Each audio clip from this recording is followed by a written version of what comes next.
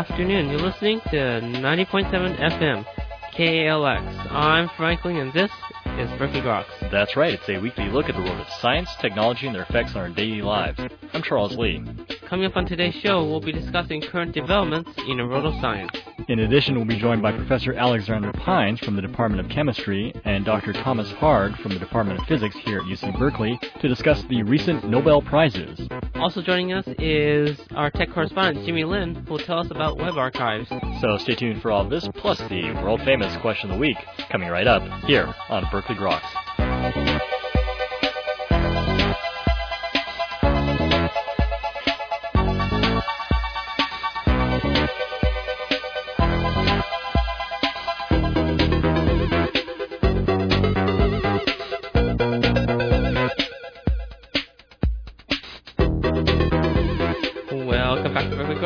I'm Frank Ling. And I guess that makes me Charles Lee. How you doing, Frank? Not too bad, but I am a little bit disappointed. Oh, what's going on? Apparently, they're revamping the Clean Air Act, and it doesn't seem as good as it used to be. Yeah. See, I thought that would be a big issue during the gubernatorial campaign, which is now just come and passed there. So it'll be interesting to see. You just want to congratulate the winner first. Yeah, we have to congratulate the winner. I'm actually sad that we didn't win. Yeah. Because, we were trying really hard. That close. I think we were close, and I could feel the momentum. Just didn't swing our way. All right, next year. Next year.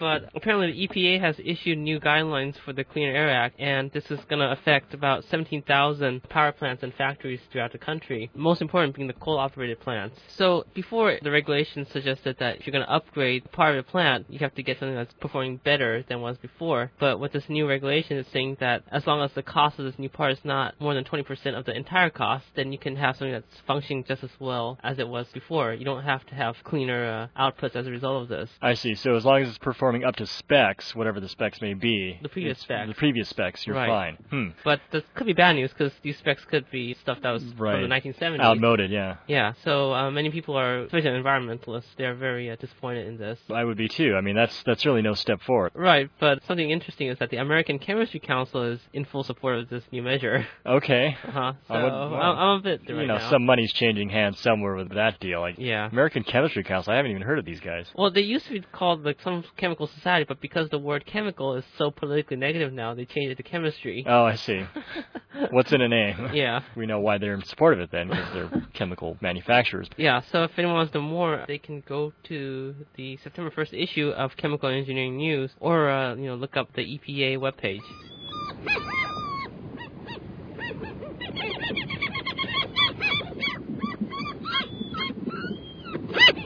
All right, so do you like it burning and grinding? Of course. The kimchi, right? I think it's good stuff, too. Yeah. How about chili? That's even better. Chili. I can take it hot. What if I ground up the chili and put it on your heart? What about if I was in the hospital and you put in my IV solution? Just your IV drip? Yeah, have 100% chili solution running. I'll say, as a Korean American, we would actually do that just for fun. We'd take the ground up kimchi, we'd stuff it in our veins, and that was like the pure hit. Oh, yeah. I'll tell you, that was good stuff. Soak it up, man. If you're not ethnic, you don't know these things. But anyway, so it turns out, though, that chili receptors are very important in detecting heart pain. Really? Yeah, so the same receptor that's actually involved in sensing the hotness or the burning sensation of the chili is actually also found on the surface of the heart. And researchers believe that this is the sense that people get when they're having a heart attack, is this burning pain from these receptors being activated. And it also explains why certain patients may have silent heart attacks, where they have a heart attack but no pain, because they're just localized on the outer surface of the heart. You can have heart attacks inside the heart. Right. So most heart attacks occur on the surface of the heart, right? That's true. And you have a release of a lot of chemicals like bradykinin that activate these receptors and cause changes in blood pressure and stuff like that. Okay. So this is an amazing finding by Huli Pan and coworkers at the Pennsylvania State University, and they were the first ones to actually localize recently this receptor called, oddly enough, the vanilloid receptor. Vanilloid? You'd think it senses vanilla, but apparently not. The vanilloid receptor 1, and they show that it's localized only to the outer surface of the heart. It has fine taste, huh? It does. What goes better with heart than chili? So it's quite amazing, and they've done some experiments where they've taken out the receptor and shown that these hearts don't react as much to stress responses from heart attacks. Maybe if you just cut out the pain, it'll live happily ever after, right? Well, or at the very least, you'll die with no pain. And what better way to go than that? Wow, innovation, man. Better living through science, So if anyone's interested in this, you can find this in the recent edition of the Journal of Physiology.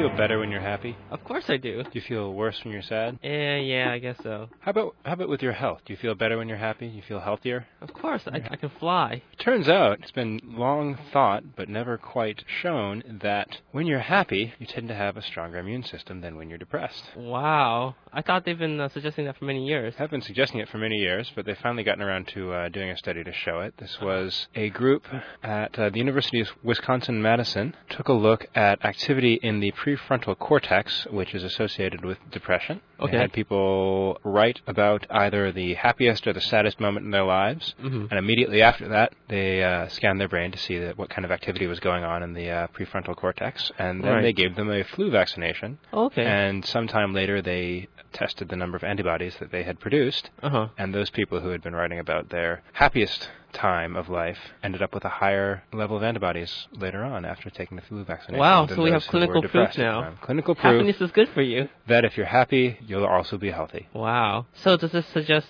recommendations in terms of maintaining your happiness for your health? Well, I don't know. Next time you have a cold, try thinking happy thoughts and see what that does. Can almost fly then. That and talking to your plants. And if people want to know more about this, they can take a look in our very favorite journal, the Proceedings of the National Academy of Science. Excellent.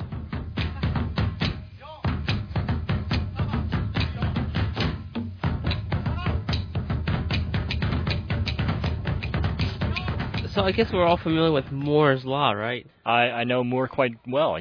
So yeah, what? Does the rate of his appearance double every 2 years?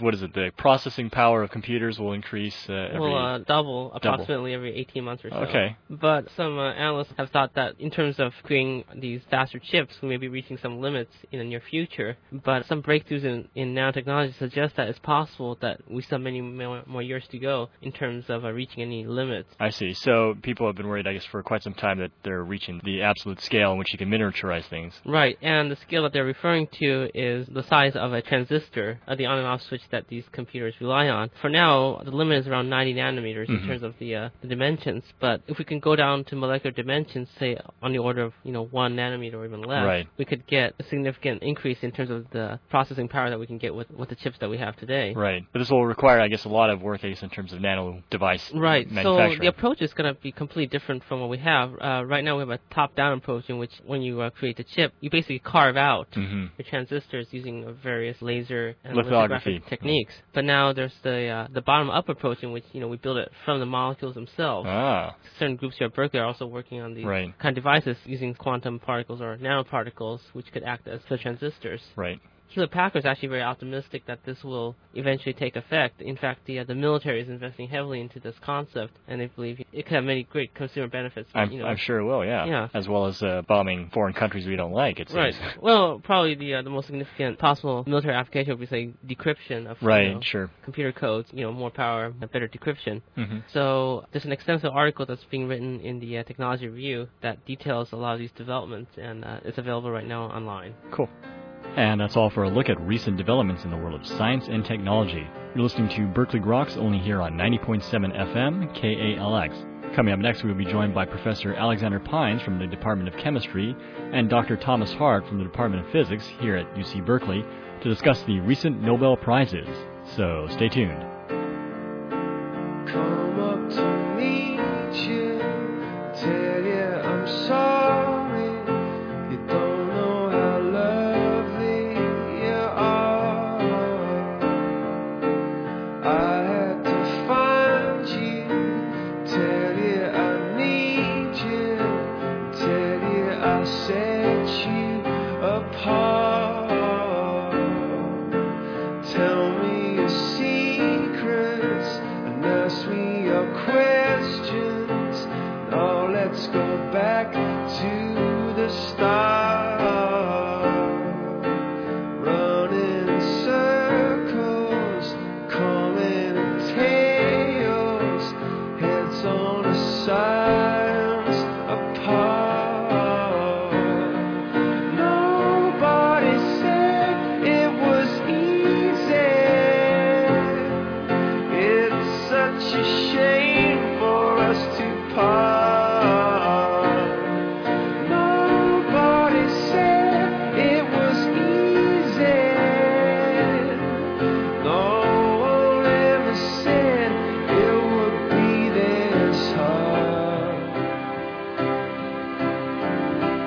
take me back to the start. Welcome back to Berkeley Groks, only here on 90.7 FM, KALX. Well, the Nobel Prizes were awarded this week, and among the Nobel Prizes in Physiology and Medicine were awarded to two men, Dr. Paul C. Lauterbur of the University of Illinois at Urbana-Champaign, and Sir Peter Mansfield of the University of Nottingham at England. They are both awarded for their work on magnetic resonance imaging, the technique which makes possible the non-invasive imaging of the human body. And joining us today on Berkeley Groks to give us a perspective on these prizes is Professor Alexander Pines from the Department of Chemistry here at Berkeley. Professor Pines' research involves, among other things, investigating novel methods for nuclear magnetic resonance. Dr. Pines, thank you very much for joining us again on Berkeley Groks. It's a pleasure to be here again. I'm just wondering your perspective on this prize that was just awarded in Physiology and Medicine. I think it was well-deserved and well-given at this time. I think it's wonderful. It's one of those cases where it's not just a case of, it's right, but this is a particular case of long overdue. This is a very well-deserved prize. I think magnetic resonance imaging has been around long enough that there isn't a person who's not familiar with the methodology, hasn't experienced it, or knows someone who's experienced it, and it's revolutionized diagnostic medicine. I think it's long overdue, and they're the pioneers. They're the guys who invented it. I see. And so what was their actual contribution to the development of the magnetic resonance imaging? I wonder. Sure. Both, in fact, previously practiced and continue to practice to some extent the methodology of what I'd call the parent technique, which is nuclear magnetic resonance. That's the sort of the basic phenomenon derived from which is magnetic resonance imaging, which was an extra step of genius, of course, to conceive of and implement. I think we may have talked in the past briefly about magnetic resonance, but let me say a few words about it. As a diagnostic tool in physics, chemistry, material science, and biology, it works roughly as follows. Molecules have atoms. Those atoms have, at their core, nuclei, and very often those nuclei have spin that make them like little magnets. And in a magnetic field of the type provided by a nuclear magnetic resonance, NMR, or magnetic resonance imaging, MRI machine, these spins tend to precess the way compass needles do in the Earth's field at certain frequencies. And as a diagnostic tool for molecules and materials, the diagnostic was that the frequency of that oscillation depended on where it was in the molecule. So it told you something about the molecular structure, the molecular identity analysis, and so on. In fact, the Nobel Prize for Chemistry was given last year to Kurt Wuthrich for using NMR, the spectroscopic tool, to study the structure of proteins, biological macromolecules in solution. What Lauterbur and Mansfield did was to realize that this methodology of emitting these particular waves which come out in the radio frequency, that could be encoded not just to give molecular properties, but could be encoded to give you a position in space. So it's a spatial encoding of that type of radio frequency. That's what makes it non-invasive. Unlike X-rays, radio waves are very low energy. So your body emits inside a magnetic field radio waves. The magnetic field is not uniform. That was the genius of Lauterbur's first realization of how to spatially encode. So the frequency depends on where it is in space, because where it is in space determines what magnetic field is experienced. And so you can distinguish the signals coming from different parts of the sample by the frequencies that come out, and then encode those in terms of the density of the material, typically water and other parameters, inside the object or subject, and from that you can discern a picture. And it's a diagnostic picture because it tells you something about the distribution of tissue, tells you something about whether that tissue is diseased, because the signals that come from, for example, cancerous tissue is different. The signal is different from the signal that comes from normal tissue, and so on. And so it's the spatial encoding of that information and the reconstruction thereby of that information into an image that was, say, the stroke of genius that led these two scientists to make an imaging modality out of it that today is, as I said, widely used as a diagnostic tool. So if it weren't for these magnetic gradients, then, could you still encode the spatial location of the frequencies coming out, or is it... No, let's say that, typically gradients in the past were considered a nuisance, because if you're trying to do spectroscopy, you're trying to get sharp images, and you want the field to be uniform. So the whole technology of nuclear magnetic resonance spectroscopy, that is a tool for studying molecular structure, materials, composition, and even biomolecular information. The whole push was towards these big superconducting magnets that are very uniform. That's what makes them bulky, expensive, and most analytical labs have them. I mean, from materials companies to research labs to pharmaceutical companies. But they're uniform. And the reason the field is uniform is you want the molecules in different parts of the sample to experience the same magnetic field, so you get sharp signals. They all give you the same spectrum of signals, the same fingerprint. And any degradation in the quality of the field due to the presence of gradients, a so-called inhomogeneous distribution of the magnetic field, causes a consequent inhomogeneous broadening of the spectral lines. It makes the picture blurry and the spectrum less of an incisive fingerprint. So Lauterbur first, but Mansfield from a slightly different point of view, which was complementary, realized that if you go the other way, all the other way, give up the spectral information and say, no, I don't want that. I'm going to specifically impose a strong gradient of the field that overwhelms everything else and dominates the spectral distribution so that I can distinguish different parts of the space. I'm not going to ask about molecular properties or molecular spectra. I'm going to ask about spatial distribution. Then we'll go later to the molecular properties. That is the crucial step. And encoding that in 3 dimensions subsequently into an image is a really new type of modality. It's the kind of stroke of genius that when you look back at, you say, as one does with great work, that it's obvious in retrospect. It's beautiful, simple, and incredible. And he actually did the first experiments. They did experiments, actually, and showed what the pictures might look like. Wow. So certainly well deserving of the Nobel Prize. Indeed.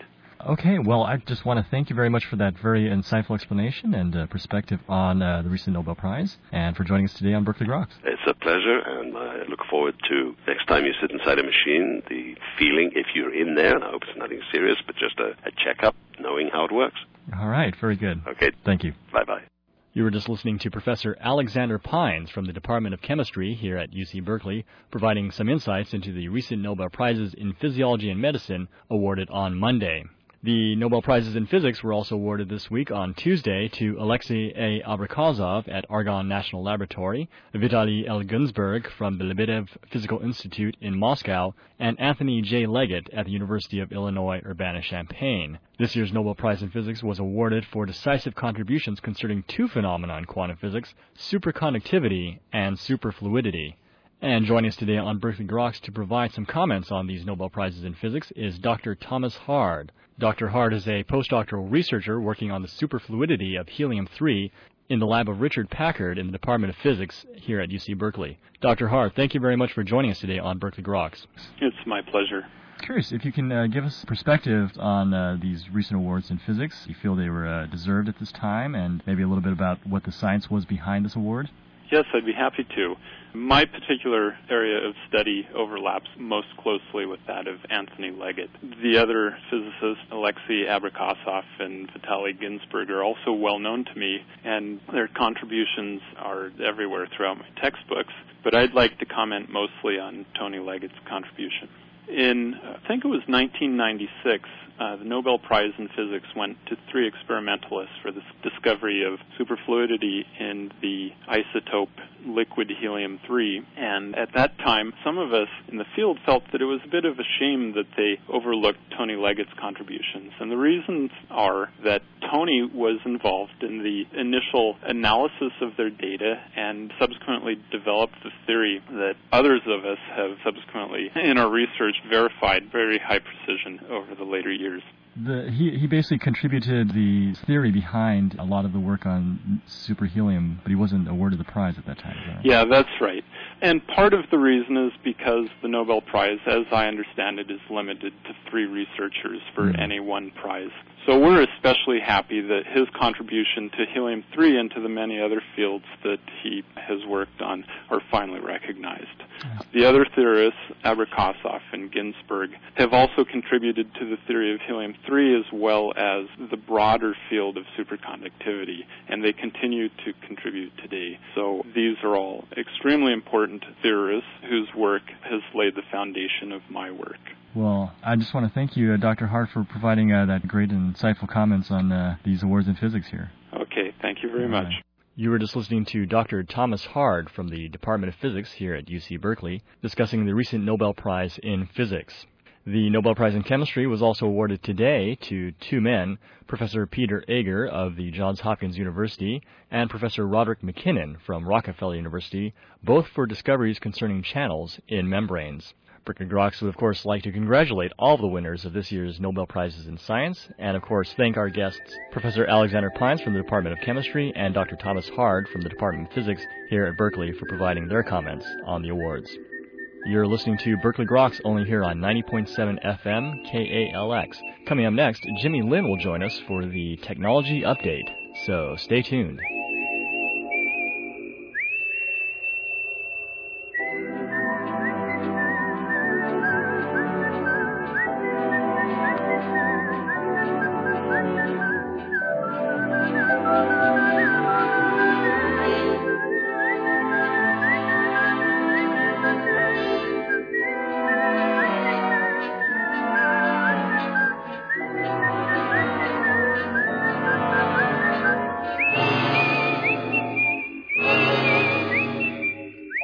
Welcome back to Berkeley Groks, only here on 90.7 FM KALX. Well, Frank Ling and Jimmy Lin join us now for the Technology Review. Take it away, guys. All right, and for this week's Tech Review is Jimmy Lin will tell us a little bit more about what the web was like a couple years ago, or maybe even more. Jimmy? Thanks, Frank. So today I'd like to talk about an institution called the Internet Archive, which is a group based in San Francisco. And it was founded by Brewster Kahle, who is a pioneer in building supercomputers and also very early Internet services. And so lately he's been involved in this organization, which he founded, and its primary activity is to try to preserve and archive the web. And they've been doing this since about 1996. Okay. And what they do is they have little programs called robots or spiders, depending on who you talk to. They do roughly the same thing that search engines do. Oh, sort of like what Google does. Yeah, what search engines like Google do is they have little programs that crawl around the web and load web pages and index them. But what the Internet Archive's robots do is they actually save the entire web page, and they also try to save the images as well. And they've been doing this for a few years, and then a couple of years ago, they created a service called the Wayback Machine, where you could actually type in a URL, and it will show you a list of dates on which they crawled that particular website.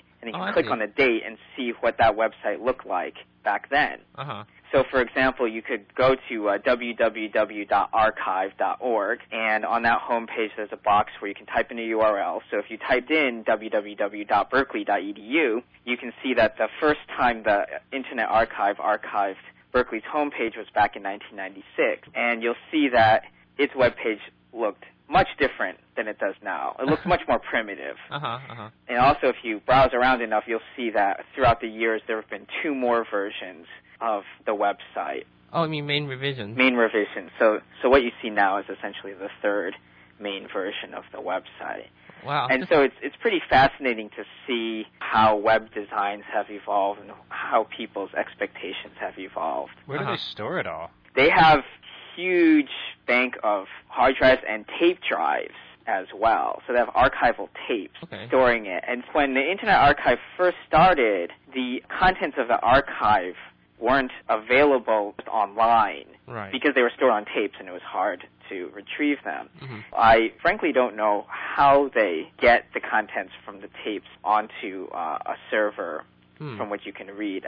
And sometimes you type in a site and it shows some dates, but when you click on a date, it says it's not available. There's still some little quirks like that, and it might be related to retrieving. Wow, this is more like a time machine, huh? Yeah, I mean, they have just terabytes of data. A terabyte is 1,000 gigabytes. And one of the, the archive isn't perfect. There are a couple of main challenges that the Internet Archive has to deal with. One of them that people will notice when they use it is sometimes they'll see missing images. Oh, I see. Now, sometimes the images actually load later. So the text will load first, and it looks like a bunch of images are broken. And then later on, the images will get filled in. Oh, okay. But sometimes the images don't get filled in at all. And so often sometimes there are missing images. Also, another problem is with the increasing prevalence of JavaScript in web pages, it's harder to archive web pages that contain all of the same JavaScript behavior, because typically a lot of the JavaScript is stored in separate files from the HTML files that you directly see. And so if the robots don't also download the JavaScript at the same time, then some functionality might be broken. So we can also see ads from that time too, huh? You might be also able to see ads as well. That's right. If it was able to capture those images too. I see. And then finally, probably the biggest problem is that the web is growing so fast that pages can appear and disappear before the robot has time to crawl. Right. Because it can only crawl so much data per year, and it takes. I don't remember exactly what the timeline is, but it can take on the order of years to do an entire crawl of the web. So yeah. Since it's getting exponentially larger now. Right. So you have to make choices about what parts do you crawl more often, what parts change more often. These are the same types of issues that search engines also have to deal with. And the Internet Archive also has other things besides archives of the web.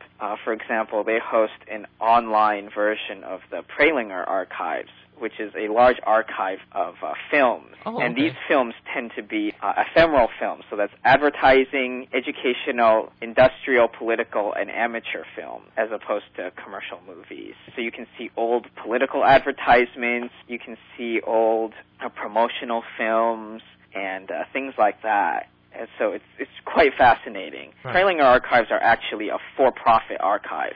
So if you want to use it, if you wanted to create a TV commercial using that material, you would have to contact that archive, the Prelinger Archive, not the Internet Archive. It's actually a separate organization for use. So the Internet Archives also host a live music archive, right? And it also has a copy of Project Gutenberg, the Bible, which is named after the inventor of the printing press who first printed the Bible. Project Gutenberg has been taking books that are in the public domain, either originally or whose copyright has expired, and putting them into electronic form and putting them up on the Internet for people to freely download. And so far they have 5,000 books online. And so you can also access them through the Internet Archive's website or through their own website. So there are a lot of good material that's out there on the Internet Archive. Well, Jimmy, thanks a lot for this great information. Oh, thank you. Okay, and now here's Tokyo Kid with the answer to last week's question of the week. What is the Richter scale? The Richter scale is used to measure the magnitude of an earthquake, that is, the strength of an earthquake, and it works on an exponential scale. For example, an earthquake of 5.0 is actually 10 times strength, the power of a 4.0 earthquake, and that is how Richter scale works. Yee-haw, and welcome back to Berkeley Rocks. That's right, it's Cowboy Bob with this week's Question of the Week. Yee-haw! Well, I've been sitting out here all day in the stinkhorn of the desert, and you know what? I stink. Woo-wee, I stink. But you know what else that stinks? The stinkhorn fungus. Yee-gaw, that stinks. But I'm wondering, what exactly is the stinkhorn fungus, and what's the operating characteristic? Man, that thing's amazing for one reason, and one reason only. Why is it? Well, if you know the answer, I think you know the answer. Email us here at groks@hotmail.com. You're not going to win anything, but yee-gaw, you just might smell a little better. And that's all for this week's edition of Berkeley Groks. Make sure you tune in next week for more from the world of science and technology. If you'd like to contact us here at Berkeley Groks, email us at groks@hotmail.com. For Berkeley Groks, I'm Frank Ling. And I'm Charles Lee. Make sure you also see us on the web at www.groks.net. Have a great afternoon, and stay tuned for more music with your host, Mr. Pixel.